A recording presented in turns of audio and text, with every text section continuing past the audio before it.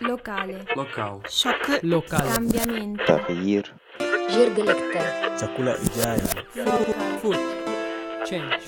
We are. Welcome to the Slow Food Youth Network podcast. Hi everyone, and welcome to this new episode of the SFIN podcast dedicated to EU food policies, where we explore and dissect for you European debates on hot topics regarding food and agriculture. For this last episode of the year, we will actually not speak about EU food policies. While you are all recovering from delicious, but I'm guessing intense end of the year festivities, let me talk to you about youth. These past years, young people from around the world have raised their voices and took up the fight against climate change, inequalities, racism, war, corruption, you name it. Young people hold a great power to change the world, and more of them do everything in their power to get their message across. Mid-December, members of the Slow Food Youth Network in Europe and students at the Slow Foods University of Gastronomic Science gathered in Bra in northern Italy. It was a great opportunity for me to sit down with a few of them and discuss about their views on political activism, their desire to see a sustainable food system happening in Europe and beyond, and their relationship to the European Union. Let me introduce them to you. I met up with Jorrit, president of the Slow Food Youth Movement, Mallory, American student at UNISG, the Slow Foods University of Gastronomic Science, Paolo, member of SFIN in Sardinia, and Lian, president of SFIN Netherlands. Thank you all for joining me today, and I have a zillion questions for you, so let's start. Jorrit, can you explain to us what exactly is the SFIN movement? Well, Slow Food Youth Network is obviously the youth movement behind the Global Slow Food Network. And what we try to do is really engage youth from all over the world in order to put on a fight towards a more sustainable food system.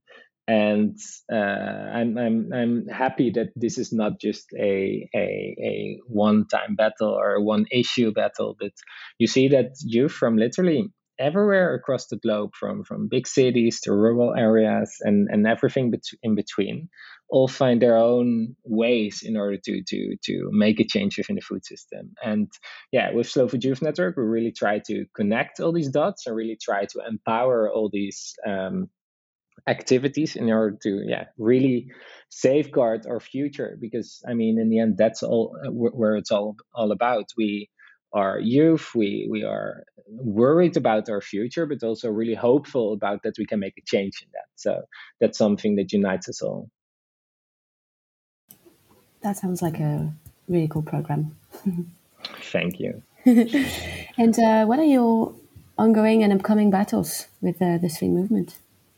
So within SFIN, we're always focusing on a variety of thematics, and they could be seen within the context also of the wider strategy of the slow food movement. So the majority of our work focuses on education. We love to educate each other. We love to be curious, to learn about the food system and really dive into into depth about certain issues of the food system. And we do that by literally just going out or organizing ourselves and going out and visit producers, visit traders, visit tasters and eaters, and literally speak with everyone just to get to know what the food system is about. And once you have the opportunity to really dive into that, in whichever way you do that, you also start understanding what the struggles are. And once you know what the struggles are and you really know where they're coming from, you also get an idea of what an individual or a group of people can do in order to make a change. So we're really strong on education, for example, with our SFIN or Slow Food Youth Network Academy. Or also with other issues like on the menu, the On My Plate campaign, other campaigns that we carry out just to educate each other and just to raise more awareness for a variety of topics within the food system. And these things can be these can be really organically organized, or they are based around issues that are currently urgent within the food system.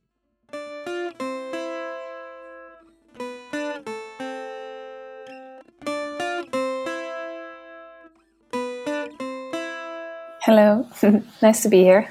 Yeah, welcome to the Slow Food EU podcast. I'm really happy that you're here with me today. Thank you. It's awesome to be here, and it's so important that this podcast is made. So happy to contribute. Thank you.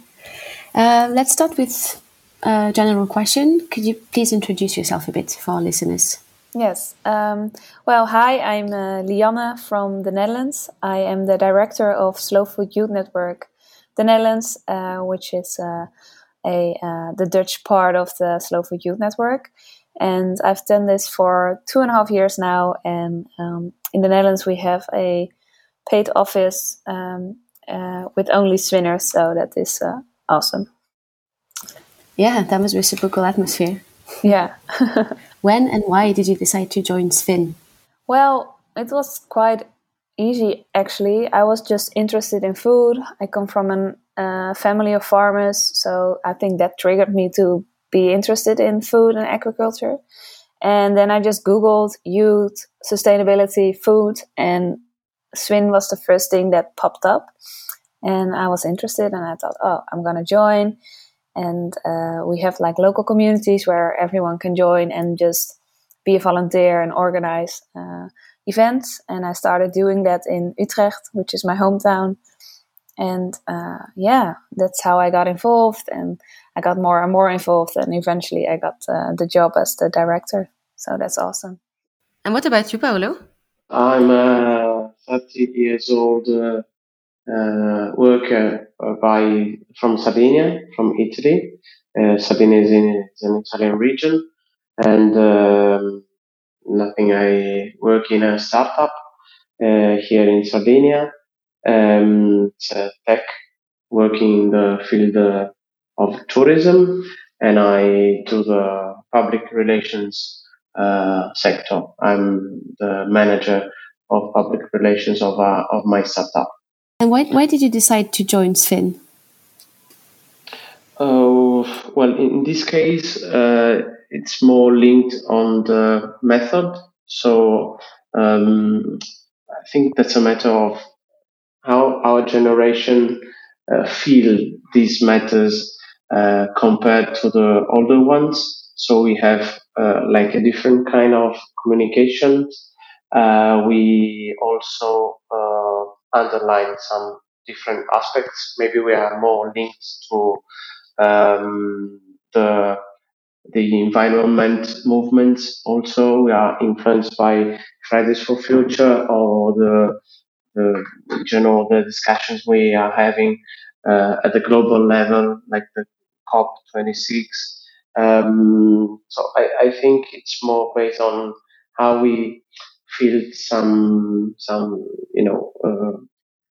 some subjects, let's say. So how we also frame them on a more existential basis. And also, of course, it's easier. We are like a digital generation, so we are more familiar to this kind of approach, let's say.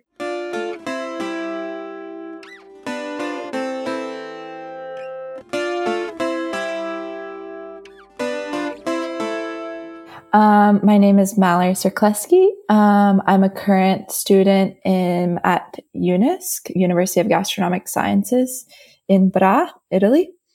I'm in second year Magistrale, which is the Italian master's program, food innovation and management. I'm originally from the States, from Florida. I did my bachelor's in sustainable food systems and political science, double degree. And yeah, that's pretty much it. And after you graduate, what do you intend to do with your degree? Like, what direction are you going to take job-wise? So I was always thinking I would be doing something always with food activism, because this is where my interests lie, what I was doing before. But in the context of the UN, so the agencies in Rome, I was thinking about the FAO and the World Food Program. But actually, the more that I've been here, the less I want to go down this path. I would really like to stay with smaller organizations doing grassroots activism work, whether that's around land, smallholder farmers, farmer activism, agroecological training and education. So that's kind of like my vibe right now, is like really being in community and with people, like more small scale grassroots community activism. Why food? Why? What do you wish to fight for, to advocate for regarding food? Yeah, that's a great question, because it's something I think about so often, especially being here, because in the US, I was in such a niche world of food activism. We frame our activism, generally, people are talking about, like, the key terms people are talking about is food justice, food apartheid, food sovereignty. It's what people are talking about because it makes sense to the context of the United States. So this was I would say I was like born into in terms of my activism, because it's very clear. The history of the US is very clear, and the issues are very in your face. The issues are very racialized, like segregation of neighborhoods. All of these things are like, not, I wouldn't say like the word is easy, but it's very clear what work needs to be done. And so this was the work that I was doing in the US. I was on the ground, working in communities. The city I was living in was, when I moved there, number 2 in the amount of concentration of food deserts in the whole country. So there was huge movements going on that I was able to like pretty easily join and learn from the people who were fighting for this. So that's kind of like the context that I have of food activism. And it's been very interesting being here and kind of opening myself up to it's like a similar fight, of course. Like, we're all part of the same movement in a way, but I've been really intrigued with what food activism looks like in Europe, looks like in other countries, because the problems, I mean, of course, they're all stemming from the same thing, which is like capitalism, colonialism, all of these like big concepts. But it's just framed in a different way. So for the past year and a half, I've just been trying to like understand how my previous conceptions of activism are being challenged and being changed, and how I can play a role in this new context. This is kind of a bigger topic, but like in the US, I was active, but I was pushing myself so hard, and like I was really feeling the burden of capitalism, which like is pushing you to be productive and push yourself. And if we really think about it, at the root of all the problems that I was fighting for was capitalism, and was this thing that was really like oppressing me, kind of. And so when I came here, I was really able to like release that burden and just try and understand, just try and learn. And I think that that's really needed in all form. I think in all forms of activism, you should really understand and listen for a long time before you're active. And that's what I really needed to be doing here in the EU. What food topics matter the most to you? Which ones do you want to fight for the most? Maybe we start with you, Mallory, and then Leanne and Paolo. It's kind of maybe a touchy subject, because I'm not sure if I'll live in the US, but if I have to think of the issues that were on a local scale that I really care about and are drawn to, and I'm able to apply to the more global scale, so I was fighting for the first issue would be racial segregation and racism in general. And this segregation, if you analyze the food systems that are at play in certain cities, you can see how clear the segregation is in terms of the grocery stores that are available, the fresh food that's available, the amount of fast food stores that are in these neighborhoods, the health rates that are going on. Like it's very clear, and all of it's manifested in food. In the context of the like the world, I would just say like inequality that still exists today between the global north and the global south, and how the global north is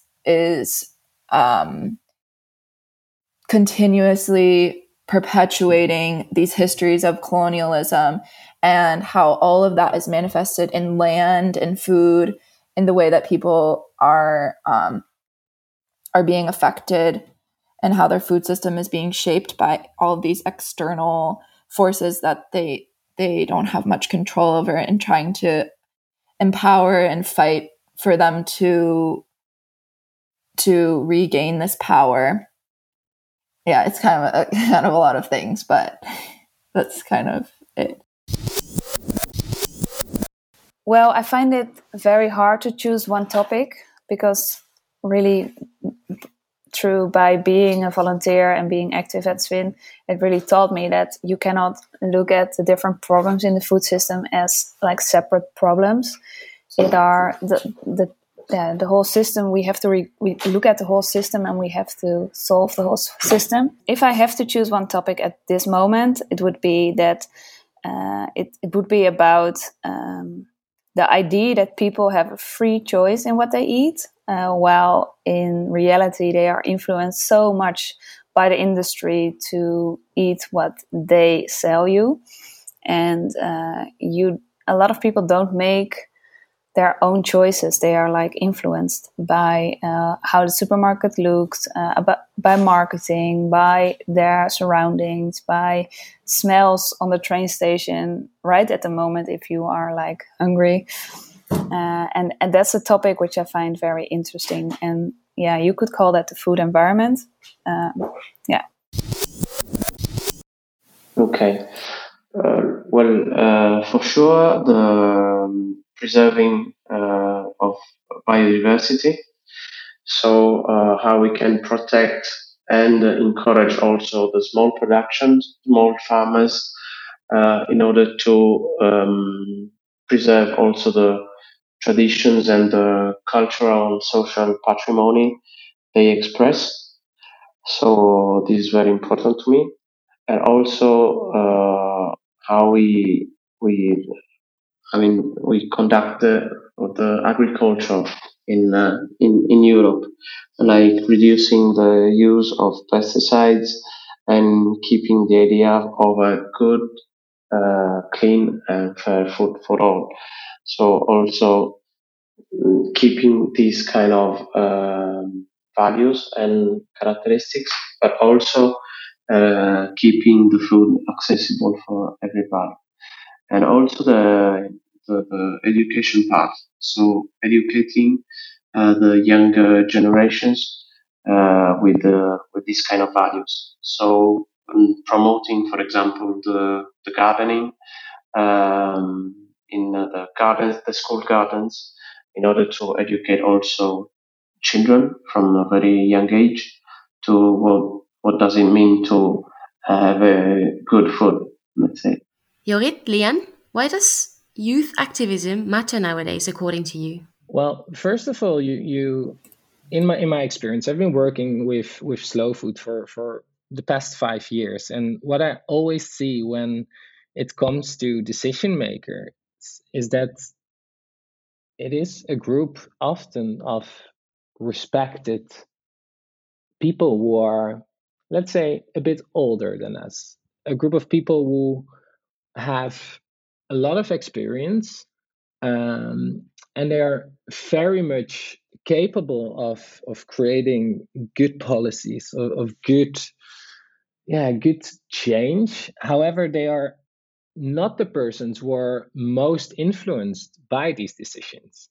And what I feel about involving youth is that youth actually have a stake in this debate. It's about our future when we want to change something, and it's sometimes really hard to see people from other generations speaking about, for example, climate change, and hear that it has to be affordable because if we want to do something about it, because otherwise it's impossible to do. Well, for our generation, if we don't do something, for example, about climate change, then our whole planet is going to be massively changed, and we'll have such a different we'll have such a different living atmosphere to live in, and gives us so much more challenges in order to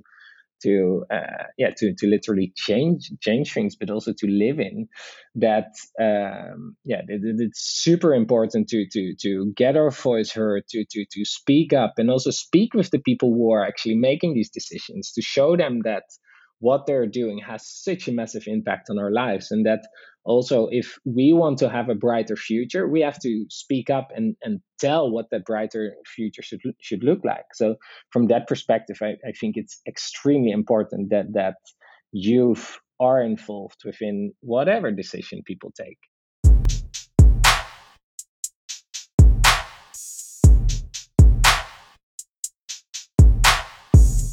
Because like we are the generation which has to solve all the shit we have made of the world nowadays and in the last couple of last 50 years. I think that the position of the youth is very important because they are young, of course, and that they really have 80 years in front of them in which they have to live on this world. And they really see that the consequences of our climate change, of our biodiversity loss, is something they have to deal with. And I think this realization is far more real in young people, by young people. So I think that's the reason why it's so important to involve youth, because they can like look into the future more. And next to that, I also think that young people are not as much rusty in the system how it is. They are open to new ideas. They are not afraid to think differently, to innovate. And I think that's also very important, that youth is activated and they use their voice. Any of you two would have good tips to be an efficient, a good activist for potential future young heroes that are maybe listening to us right now? Do where your energy is. So do something which gives you energy, which also gives you joy, which you can do with people who you like. Because if you are not doing something which gives you the energy and joy in life, I think it wouldn't last very long. So I think there are a lot of things which can make us sad, like climate change and biodiversity loss, and the fact that change is so slowly. But that shouldn't be like the only emotion, like disappointment and being angry. I think for a short time that can give you energy, but not in the long run. And I think we are here for the long run. So do something on a topic that gives you energy. Well, I think like I mentioned before, one of the issues we really focus on is education, and I think everyone can educate him, her, themselves, and that's something that is so easy to do. It's so easy to open a newspaper, watch a documentary, read an article, listen a podcast, just meet and speak with people who are related to a certain issue.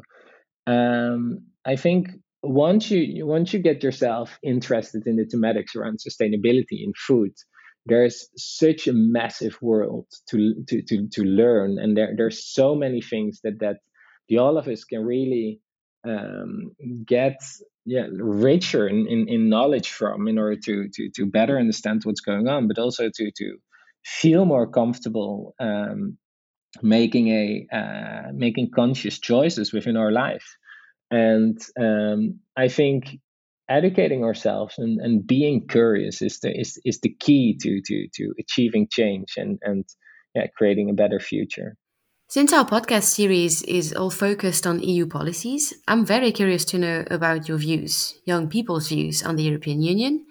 And by that, I mean, do you feel close to it? Do you feel that you understand it and that it's doing its job in the areas that matter to you, like food, agriculture, biodiversity loss, climate change, you name it? In general, the EU is doing a much better job at creating laws and creating like a society that aligns the most with my values. And this gets back to, I mean, everything gets back to like inequality and what I'm talking about before, because in the US, the food system, everything is perpetuated and influenced by the fact that the government isn't providing healthcare. Social services are very minimal. Like the government is not helping to create equality that would then manifest in people's consumption patterns and food system. And I think the EU is doing, I mean, yeah, like you said, I'm from the US, so I don't quite understand how it's all working. But from what I see, the way the government is working to create social equality in terms of healthcare and housing and jobs and like allowing people to not be so burdened by these things that are really basic that in my opinion, and I think the opinion of most Europeans, that are really basic, such as like that if tomorrow you get sick, you can go to the hospital and you won't be in debt for the rest of your life, really allows people to then focus on the more quote unquote smaller things, which is like, how can I provide for myself in terms of like, what food am I going to eat? And spending time and energy on these things that may seem really small, but make a huge impact on the way people are living their lives, which means the way that society is formed, and which really goes back to our food system and how everything is functioning.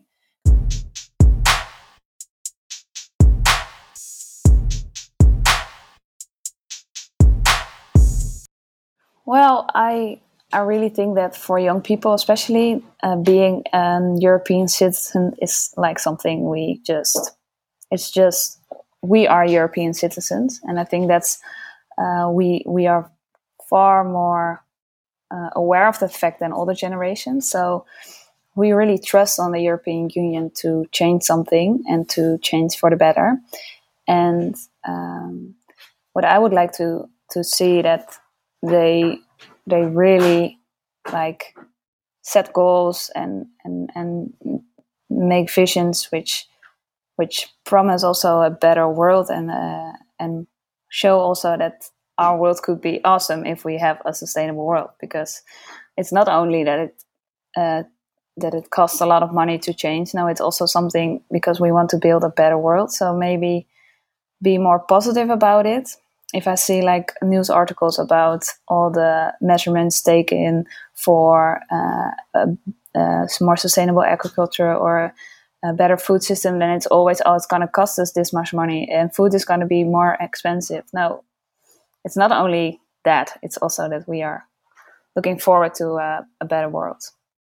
And I think that the European Union has a very big role into to make that image more visible and to show to people and citizens that, we are working together towards that goal. I think there's a lot of influence from Europe towards what we have on our plate currently and what we are eating every single day. And in one way, yes, Europe is doing a tremendous job in making sure that there's food security. There's plenty of food within Europe, and there's there's still a lot of potential for people to grow food. However, there's also major challenges within the European system, and you see that and that's mainly due to how, for example, the policies are implemented. That you see that money for food production is not per se going to food production and is supporting sustainable farming practices, but is going to people with land, and these people with land are not by default farmers. And this is something that luckily finds its way also in Brussels and in the new regulations. But I think it's very important to be very critical on how the public money is being spent and being invested. And I think that's something that of course Brussels is super aware of, and there's loads of people who know way more about this than I, and specifically inside these institutions.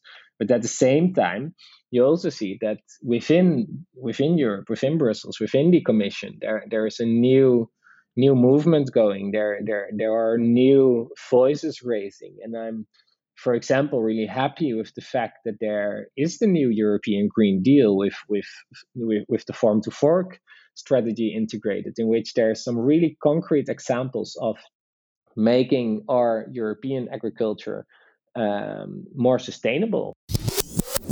And you, Paolo, do you think the EU takes European youth enough into account? Something has been done in the last years, but really can be improved a lot in the following ones, and this means uh, putting more money on this, on involving the young people. Before we close this podcast, I wanted to know if the four of you had a message or a question for the European Union. Who wants to start? Paolo, maybe? Well, I would ask the European Union to preserve the biodiversity, and for instance, the variety of seeds, plants we have in the European agricultural system, and protect the small farmers because they often uh, protect like the cultural and social patrimony we have in our societies, and this is not guaranteed by the industry. I have to be very honest. So I would ask the European Union not to listen just the bigger group of interests of the agro industry, but also really listen to the small farmers.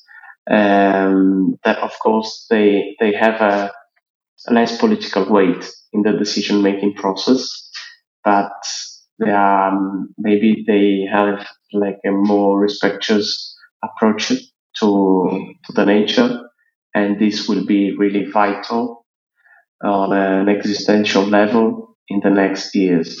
So we have really to slow down and listen to this kind of voices.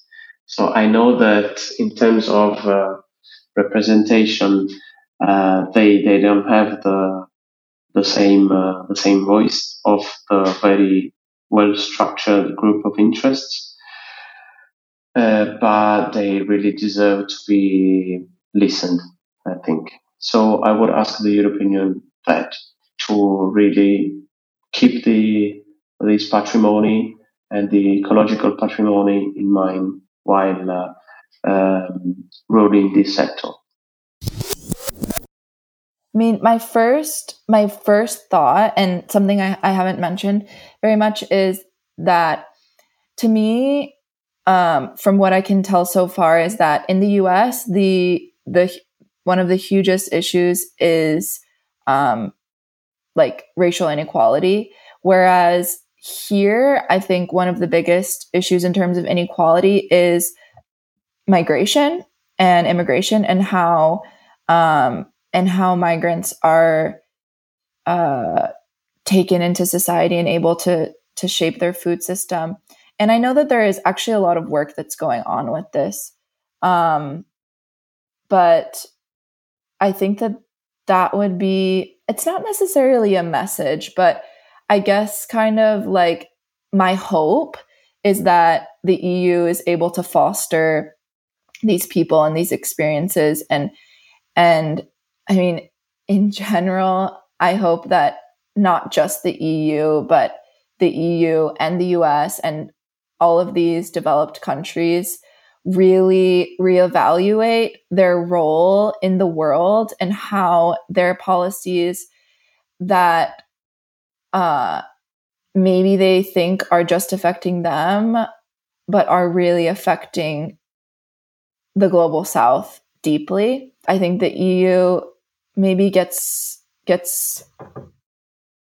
off with a lot of stuff, gets away with a lot of stuff that really needs to be reevaluated and pushed against in order to create more equality within our world. My question would be, why are they not more actively involving young people in making their policies?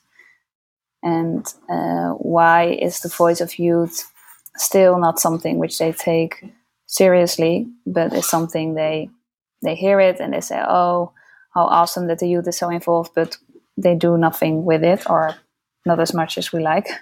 So I would ask them, give young people a role in this transition and make their voice more visible also in the politics. Well, not so much a question, but I do definitely have a message to the EU, because and not just to the EU, but to every listener from this podcast, because it's important to realize that these institutes, like the European Union, are definitely representing what our society needs. They're in there. They're in place to serve us, to really develop the area where we're living in, and also give us security in all kinds of thematics. And because it's such an overarching institute, it might feel so far away, it might feel so untouchable, it might feel so anonymous, and you might feel so small. However, we all have a say in what's happening in Brussels, and we all have the possibility to get engaged. And yes, of course, if you're just starting out, it might feel super complex to get involved, but there's so many opportunities to get your voice heard in a debate via, for example, a public consultation, or there are so many trainings going on from NGOs around the European institutions in which you can participate in. There are so many campaigns going on in which you can just hit the streets and support the cause. And I think it's very important to know that every single voice is heard. Whatever you want to do, whatever you want to share, your voice can be heard if you speak up.